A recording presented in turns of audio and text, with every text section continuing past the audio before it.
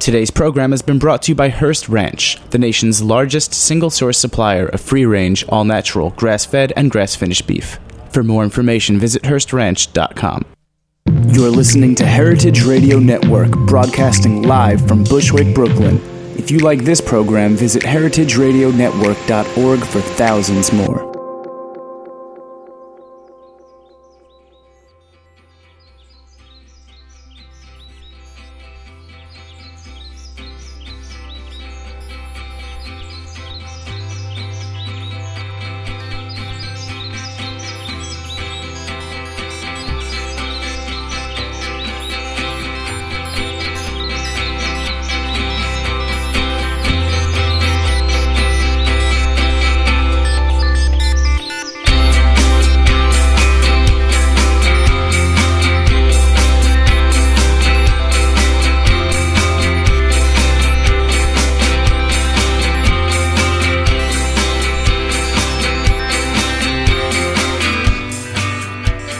Hello, and welcome to Heritage Radio Network's We Dig Plants. I'm Alice Marcus Krieg. Carmen DeVito, my co-host, is still on the beach in Florida. She's having her own plant fun, swishing around in the water, hopefully getting tangled up in seaweed. It's just me today, but we have a great guest and a great topic. It's January, and there's very little gardening going on here in the Northeast. But as gardeners, we're all dreaming of our spring garden, and we're starting to plan what will give us the most satisfaction. And, you know, we start to pour through catalogs and drool over magazine photos, and we start to do some research to mimic some of those plants that we're coveting in magazines. And then, of course, you know, we become worried about our geographic location, and the neuroses sets in, and how that translates to the photo, and how we can get that plant that we're coveting. What should we do? Well, today's guest helps us. He's got the key to our neuroses. His name is Andrew Keys, and his great book is just out. It's called Why Grow This When You... Why grow that when you can grow this? 255 extraordinary alternatives to everyday problem plants. And it was also just listed in the Martha Stewart magazine Winter Reads book selection. So it's very timely. A brief intro. Andrew Keys is a writer, designer, consultant, and a lifelong gardener. He's the host and producer of Fine Gardening's Garden Confidential podcast. He blogs at Garden Smackdown. He grew up in Mississippi with a cotton farming family, and he was raised with a reverence for the land. He fell in love with plants via the woods of his childhood home. He's an accredited organic land care professional by the Northeast Organic Farming Association, and he's a member of the Garden Designers Roundtable and Garden Writers Association, and has lectured for the Northeast Wildflower Society. Welcome, Andrew. Hi, Alice. How are you? Good. How are you? I'm doing well. Good. I hope to be able to cure your neuroses, like you said. Well, you've got the key, Andrew. Andrew Keys. So you're calling us from Boston, and tell us about the inspiration for the book and how it came about. Well, I guess it's that I have always, as a gardener, I've always wanted to grow things that I couldn't grow. Mm-hmm. I grew up in the South, mm-hmm. and early on in you know my career in plants, I discovered a book called simply Drought Tolerant Plants, and these are plants that come from Mediterranean climates, desert plants, things like that. These are not plants that would ever be happy where I grew up in the South, right, where we have very poorly draining soil, high humidity. But these were the plants that I really wanted to grow. That's so funny. And failed miserably. The grass is always greener. Yeah, exactly. Uh-huh. And then I moved to the Northeast and shockingly found that I missed the plants that everybody in the South grows. Right. That I had grown with great success in the South. Right. So at some point it occurred to me, you know, I'm really tired of sort of zone pushing can always be fun to a degree, but I was really tired of trying things that clearly weren't going to work, and I started thinking, I wonder what similar plant is out there that could evoke the same emotion that I could grow, that could thrive for me here in my climate. And that was really the inspiration for the book. Yeah, I love in your preface where you mention evolution and the amazing fact that sometimes on two sides of the globe there are two similar plants with similar flowers evolving, and how that can transport us to, other faraway places. Right. And that's what's great about your book, is that it gives us some really great alternatives for that same texture or color, the same feel, but things that will work in your region, whatever that may be. Right. Yeah, well, thank you. The way that plants have evolved really fascinates me. I mean, a lot of times it's not even... you'll find plants of the same genus on opposite sides of the globe that are very similar. Right. But it's even more fascinating when they're plants that are completely unrelated, that are somehow very similar. There's been a lot of DNA research going on in the plant world and reclassification of plants and families, and it's been discovered that some plants that people thought were related, it turns out, are not as related as they thought. Exactly. And then some we didn't think were related, and it turns out they are. So yeah, it's really interesting to me. So another like super fun thing about your book, I thought, was the way that you liken plant selection to high school, and like those superstars, versus like, there was like the cheerleader or the like prom queen and king, and those like people that were so sought after, as far as like social norms go. And then there's just the normal people, and that's kind of what your book is about, is those kind of normal people and like how they can be stars, Yeah, well, it occurred to me that so many of these plants are great when we buy them, and then we plant them and they grow up to be not so great, right? Or they just die, or they get diseases or things like that. And I was trying to think of a good sort of overarching analogy for the entire book. And for some reason, the concept of the high school reunion hit me, and I was like, it's kind of like when the people who you thought were so great in high school show up at the reunion, and it turns out they're bald and they're fat. They're not the greatest anymore. Yeah, exactly. And the kids from the nerds and the geeks and the kids from the AV club, like those are the kids that ended up being really successful. Exactly. And so I was thinking about these other plants that are kind of underdogs to the popular plants. Yeah.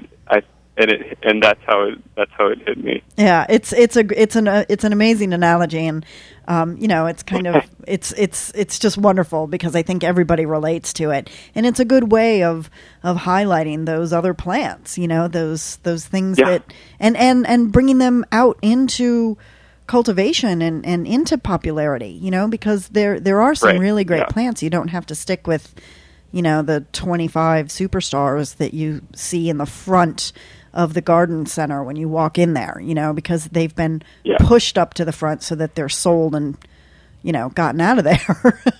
Right. Or the plants that everyone is growing, or, things like that. Right. So, Right. Well, I want to get into some of the plants.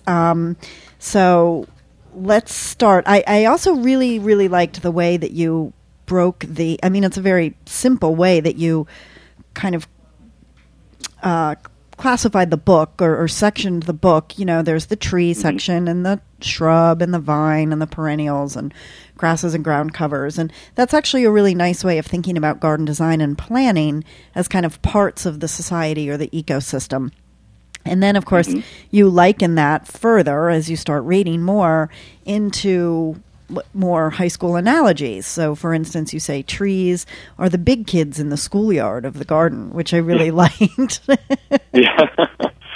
So, one thing that Carmen and I, as a garden designer, we're always confronted with Italian cypress. A lot of our clients will, they travel to Italy and they come back and they say, I need to have that Italian cypress.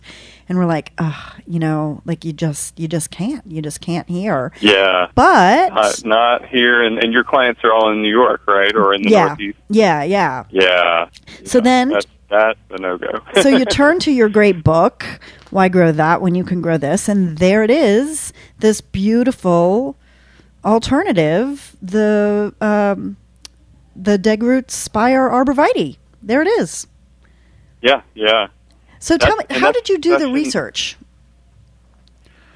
I let me think back. I think the first thing that I did was to generate the list of plants that I felt like people wanted to grow most, that were problematic for whatever reason, whether it was like Italian cypress, that's a Mediterranean plant. It only really grows well in the parts of this country that have Mediterranean climates. Mm-hmm. So with that one, it's kind of it's a hardiness issue, mm-hmm. or a soil drainage. That's a whole host of issues with that plant. But I think what people I generated. I'm sorry? Ahead, sorry. I was just going to say, for us, what people want is that design, that structure, that vertical element and that look. Exactly. And that's there's so many great plants that you can get that from that are they're not so well known in the sort of in the popular psyche. They may not be on a client's radar unless that client is more plant savvy, but they're still fairly available mm-hmm. in terms of we could probably go out to most any nursery and find several Degroot Spire Arborvitae. Mm-hmm. We wouldn't necessarily be looking for them unless we wanted something like Italian cypress or something very vertical and evergreen. Mm-hmm. So it was kind of some of it was generating the list of the plants with potential problems, and then I had kind of built up a list of plants that I thought were underdogs or underused, and so there was a bit of connecting the dots and then seeing, okay, what's left here? What other plants would be good alternatives for these problem plants that may be underused or maybe somewhat available, but not necessarily planted very much. Okay. Things like that. So when you were doing the research, you kind of worked at it from both sides then of the problem, like the popular plants, so to speak, and then also like the underdogs, or so, and then you Correct. kind of just like you said, connected the dots, and you just kind of drew the connections, and like, if not this, then this, and that's what makes the book so easy to understand, and also just your quick little brief synopsis, I think, of each plant, mm-hmm. and its zone and what its general conditions are, and I mean, it's just a really easy, great, fun book to read. I was really, really impressed with it. That's great. Thank you. I mean, I think one of the biggest things that we wanted to get out of this book was we wanted to make it simple enough that a beginner could pick it up and really get something out of it, but engaging enough that an intermediate gardener could also pick it up. Mm-hmm. And while they may know Degroot Spire Arborvitae and know that, maybe I don't want to plant that, it could at least be a jumping off point for them. Exactly, and it gets them thinking. So, we really wanted to target a range of people and have it resonate with lots of different people for different reasons. Yeah. That was part of the thinking behind that. All right, well, when we come back, we have to take a bit of a break. Hang on the line. When we come back, we're going to talk more about specific plants, and you're listening to We Dig Plants on the Heritage Radio Network. We're talking with Andrew Keys.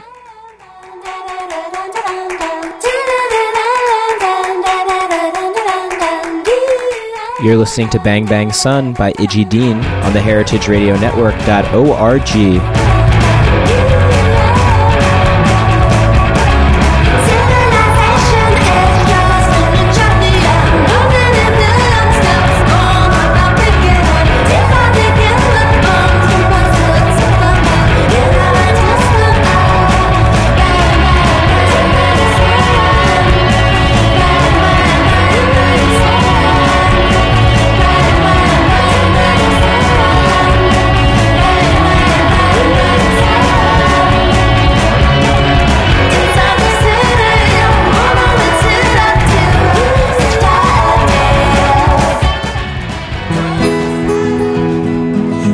Ranch grass-fed beef, pasture raised on 150,000 acres in Central California.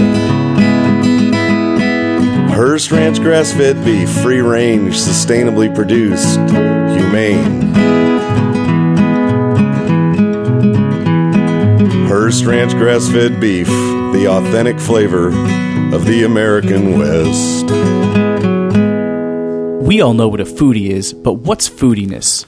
Foodiness is turning us into those chubby, slushy, slurping, lounge chair-bound morons in WALL-E, plugged in, pumped full of sugar, and brain dead. Chef Erica Wides is here to fight against foodiness.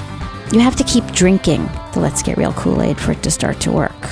Let's Get Real. Rediscover real food every Tuesday at 6:30 p.m. on heritageradionetwork.org. Welcome back. You're listening to We Dig Plants on the Heritage Radio Network. As I drink my Coca-Cola, Erica, I hope you're not listening. Andrew, we are here with Andrew Keys, and he's author of the book Why Grow That When You Can Grow This, 255 Extraordinary Alternatives to Everyday Problem Plants, published by Timber Press. So, Andrew, let's go to shrubs. They're the popular cool kids, right? Yes. Yeah. Shrubs that's what everyone tends to have, I think. Right. Those poor shrubs that are stuffed in front of people's houses by developers. Yeah, pretty much. The foundation planting. Foundation planting, right. So let's talk about, there's a real problem this year, boxwood, right? You call it the everyday problem. Buxus species and different cultivars. There's a blight here all along the East Coast. Yeah. So you give a great alternative, and it's one that Carmen and I can't stress enough. We love and we use all the time. Ilex glabra, inkberry. We use a cultivar called Shamrock a lot. Yeah. Because it has the same sort of habit as boxwood, but it's not so fussy. And actually, I like its kind of looser texture a little bit. Mm-hmm. More than it's a native plant too. I believe it's a native of pretty much the whole Northeast. I think so. Yes. So I mean that's even better. From Nova Scotia to Florida. Okay, yeah. Anytime you can use native plants, it's all the better. So, inkberry is great because, it really has the same sort of texture and everything as boxwood. It's evergreen. There are several different cultivars. One objection to inkberry that I hear from people is that it will get a little leggy. Yeah. It will. As long as you prune it a little, it should be fine. But there are also cultivars that are more compact.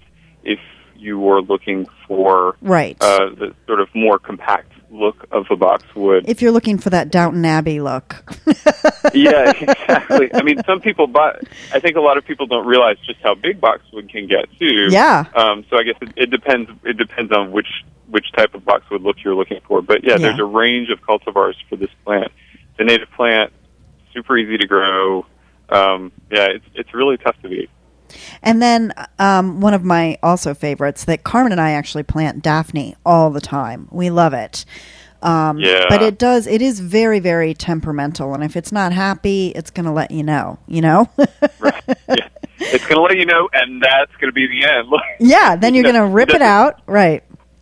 I actually know a woman who, and Daphne is one of the funniest ones because they're so, even scientists don't all agree on what its major problem is in terms of there's this concept of the Daphne death, where all of a sudden your Daphne will decline and then they just poop out. Right. And there are various reasons. I think one of the biggest reasons that there is some consensus around is drainage. Mm-hmm.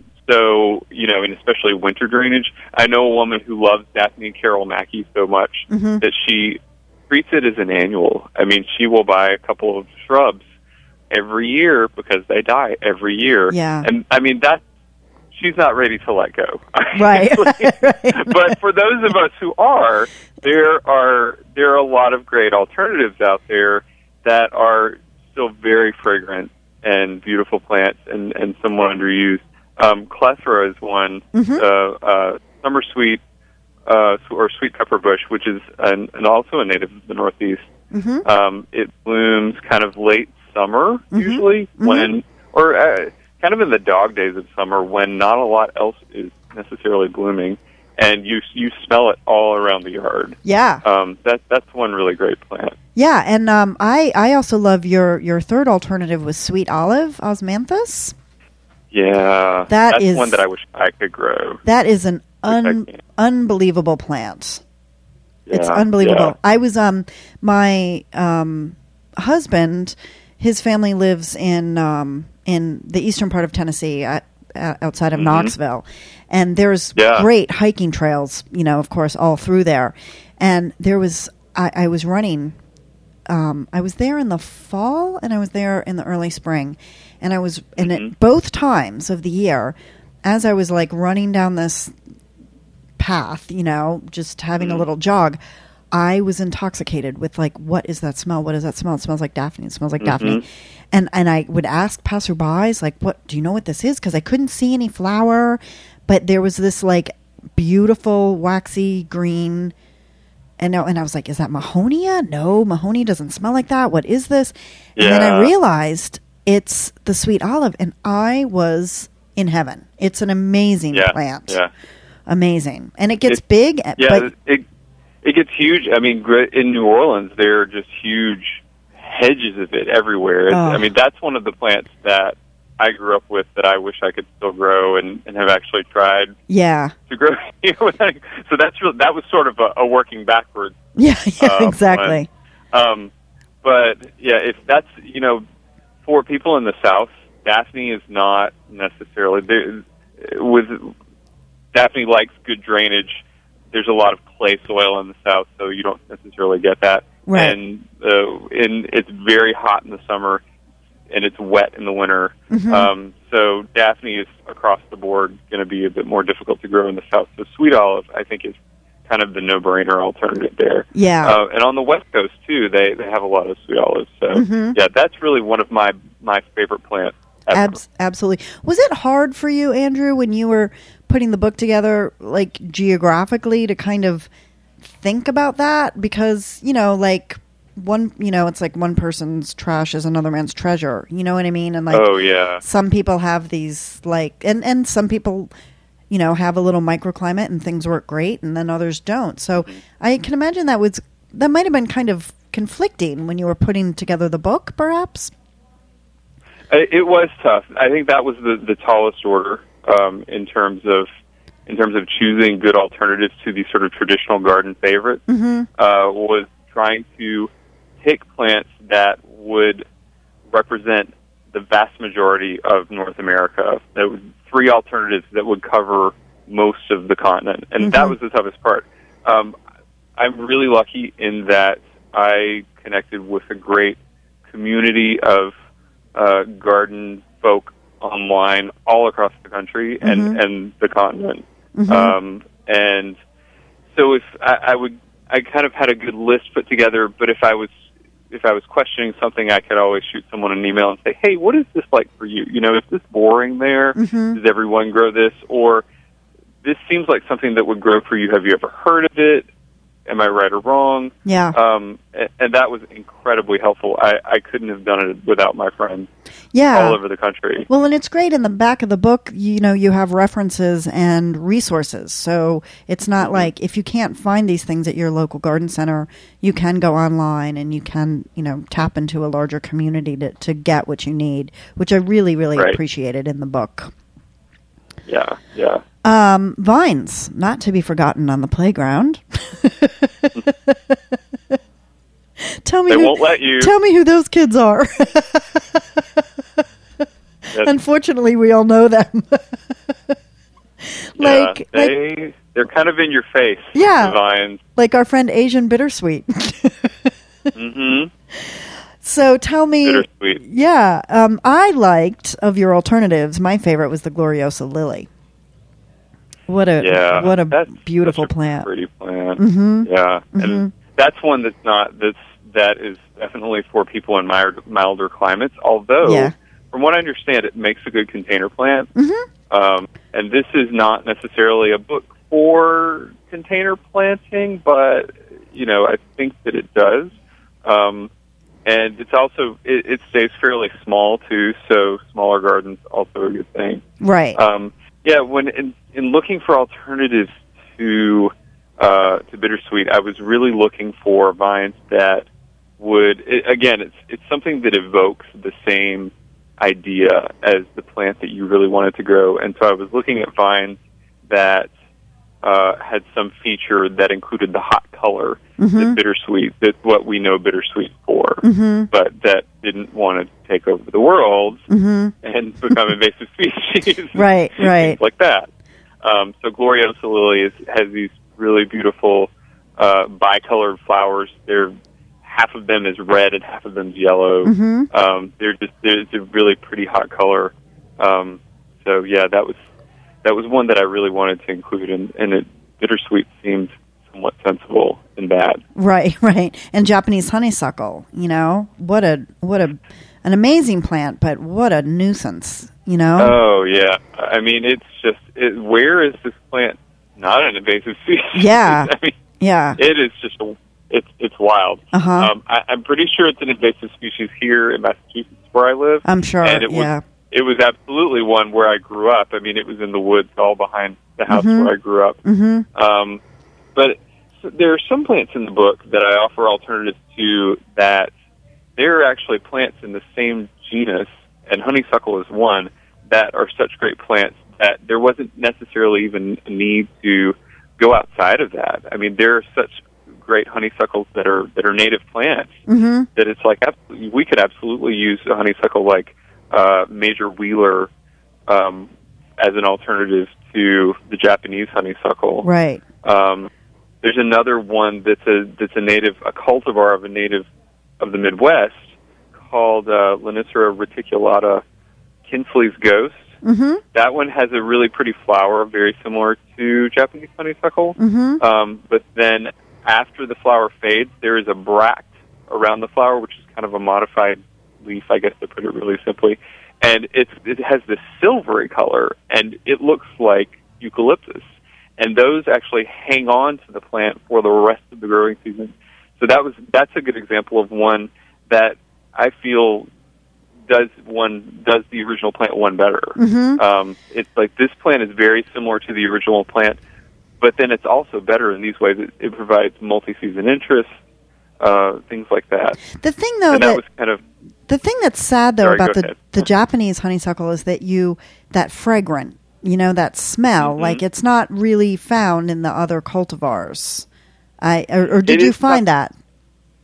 Yeah, it's tough to find, and sometimes, usually, I think ideally you find a plant that hits all of those notes that the original plant hits, and often you will have to give something up. And that's why I said, about the woman that I know who will replant Daphne every year. Right. She's not ready. Right, When you're ready, it's time to look for these plants that will evoke something similar, but there will probably be trade-offs. It will never be that exact plant. Rarely will it ever hit every note.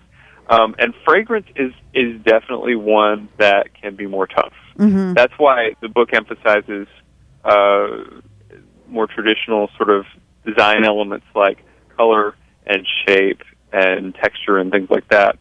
Those are typically, from what I found, those are easier to match. Right. Right. And in my mind, matching those in terms of Japanese honeysuckle was more important necessarily than matching fragrance.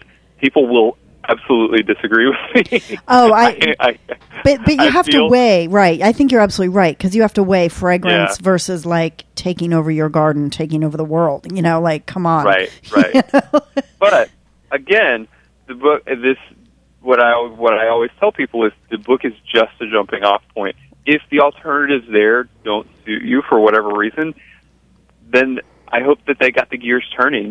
Maybe you're not ready to give up. Right. But if you are, then you can look at the alternative that I had sort of specified for your climate and say, well, I don't like this for this reason, but maybe this plant here would be a good alternative for me. Right. Right.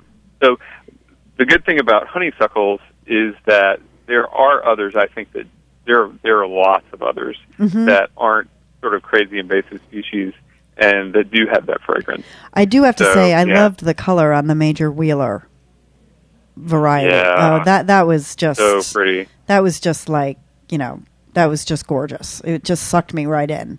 And it is so beautiful that I think you can forego the fragrance, and just plant some lilies next to it or something. Right. So that you get that smell. Okay, let's go to the perennials as the complicated kids. Yeah. They die back every year. Yeah. Some are big, some are small. There's a whole range. Yeah. So one that we use here a lot, Carmen and I use, is astilbe, and we have a bad pun. Astilbe, planting astilbe is our bad pun. Every time we plant it. And the alternative, which we have used before and we need to use more of, I was happy to see you included Persicaria. Fleece flower. Great suggestion. I love Persicaria. If you look, you'll actually find, I think, 3 different Persicarias in the book. I kind of have a thing for Persicarias. The one that I like as an alternative for astilbe is the small, I think it's Persicaria affinis.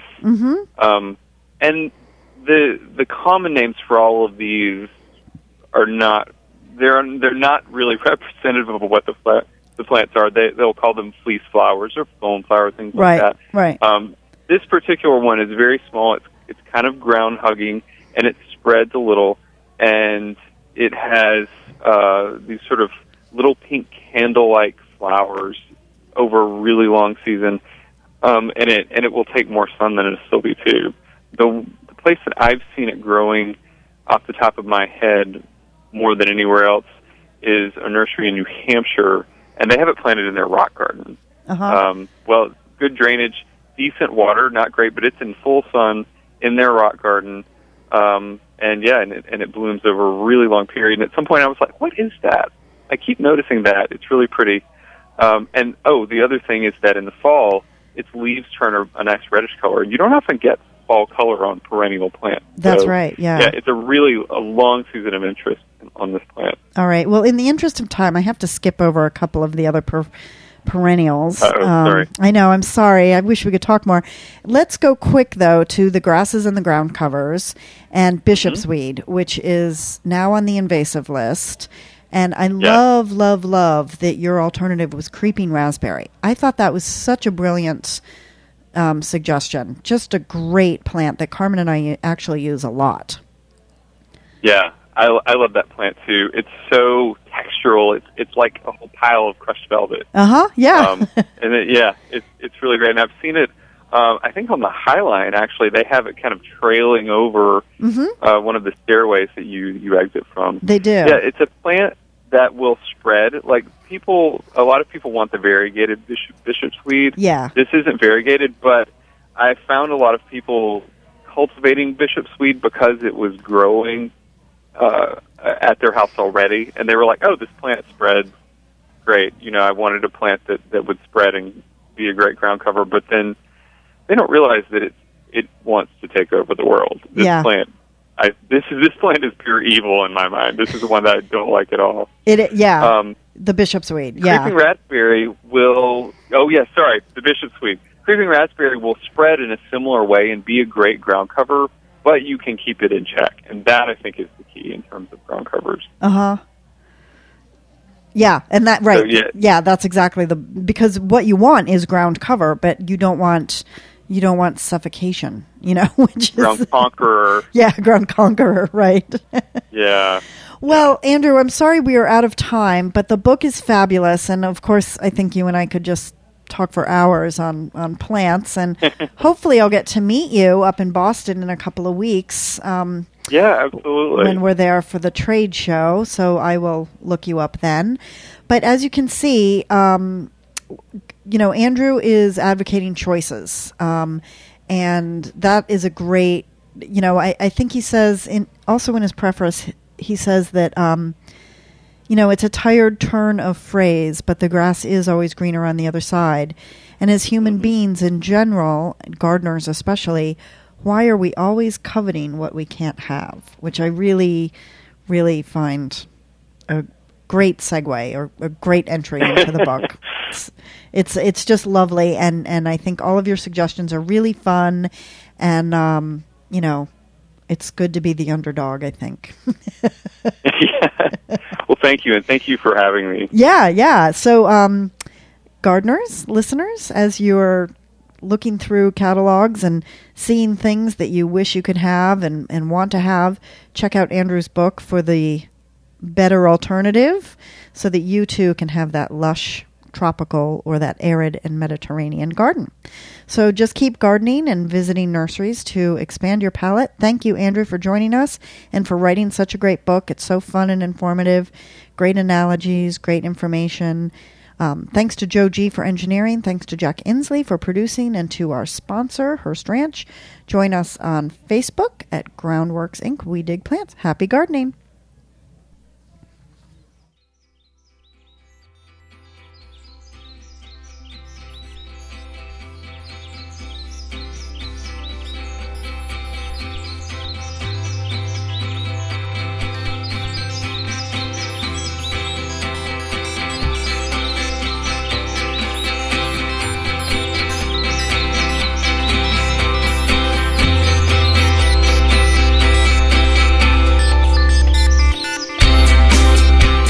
Thanks for listening to this program on heritageradionetwork.org. You can find all of our archived programs on our website or as podcasts in the iTunes Store by searching Heritage Radio Network.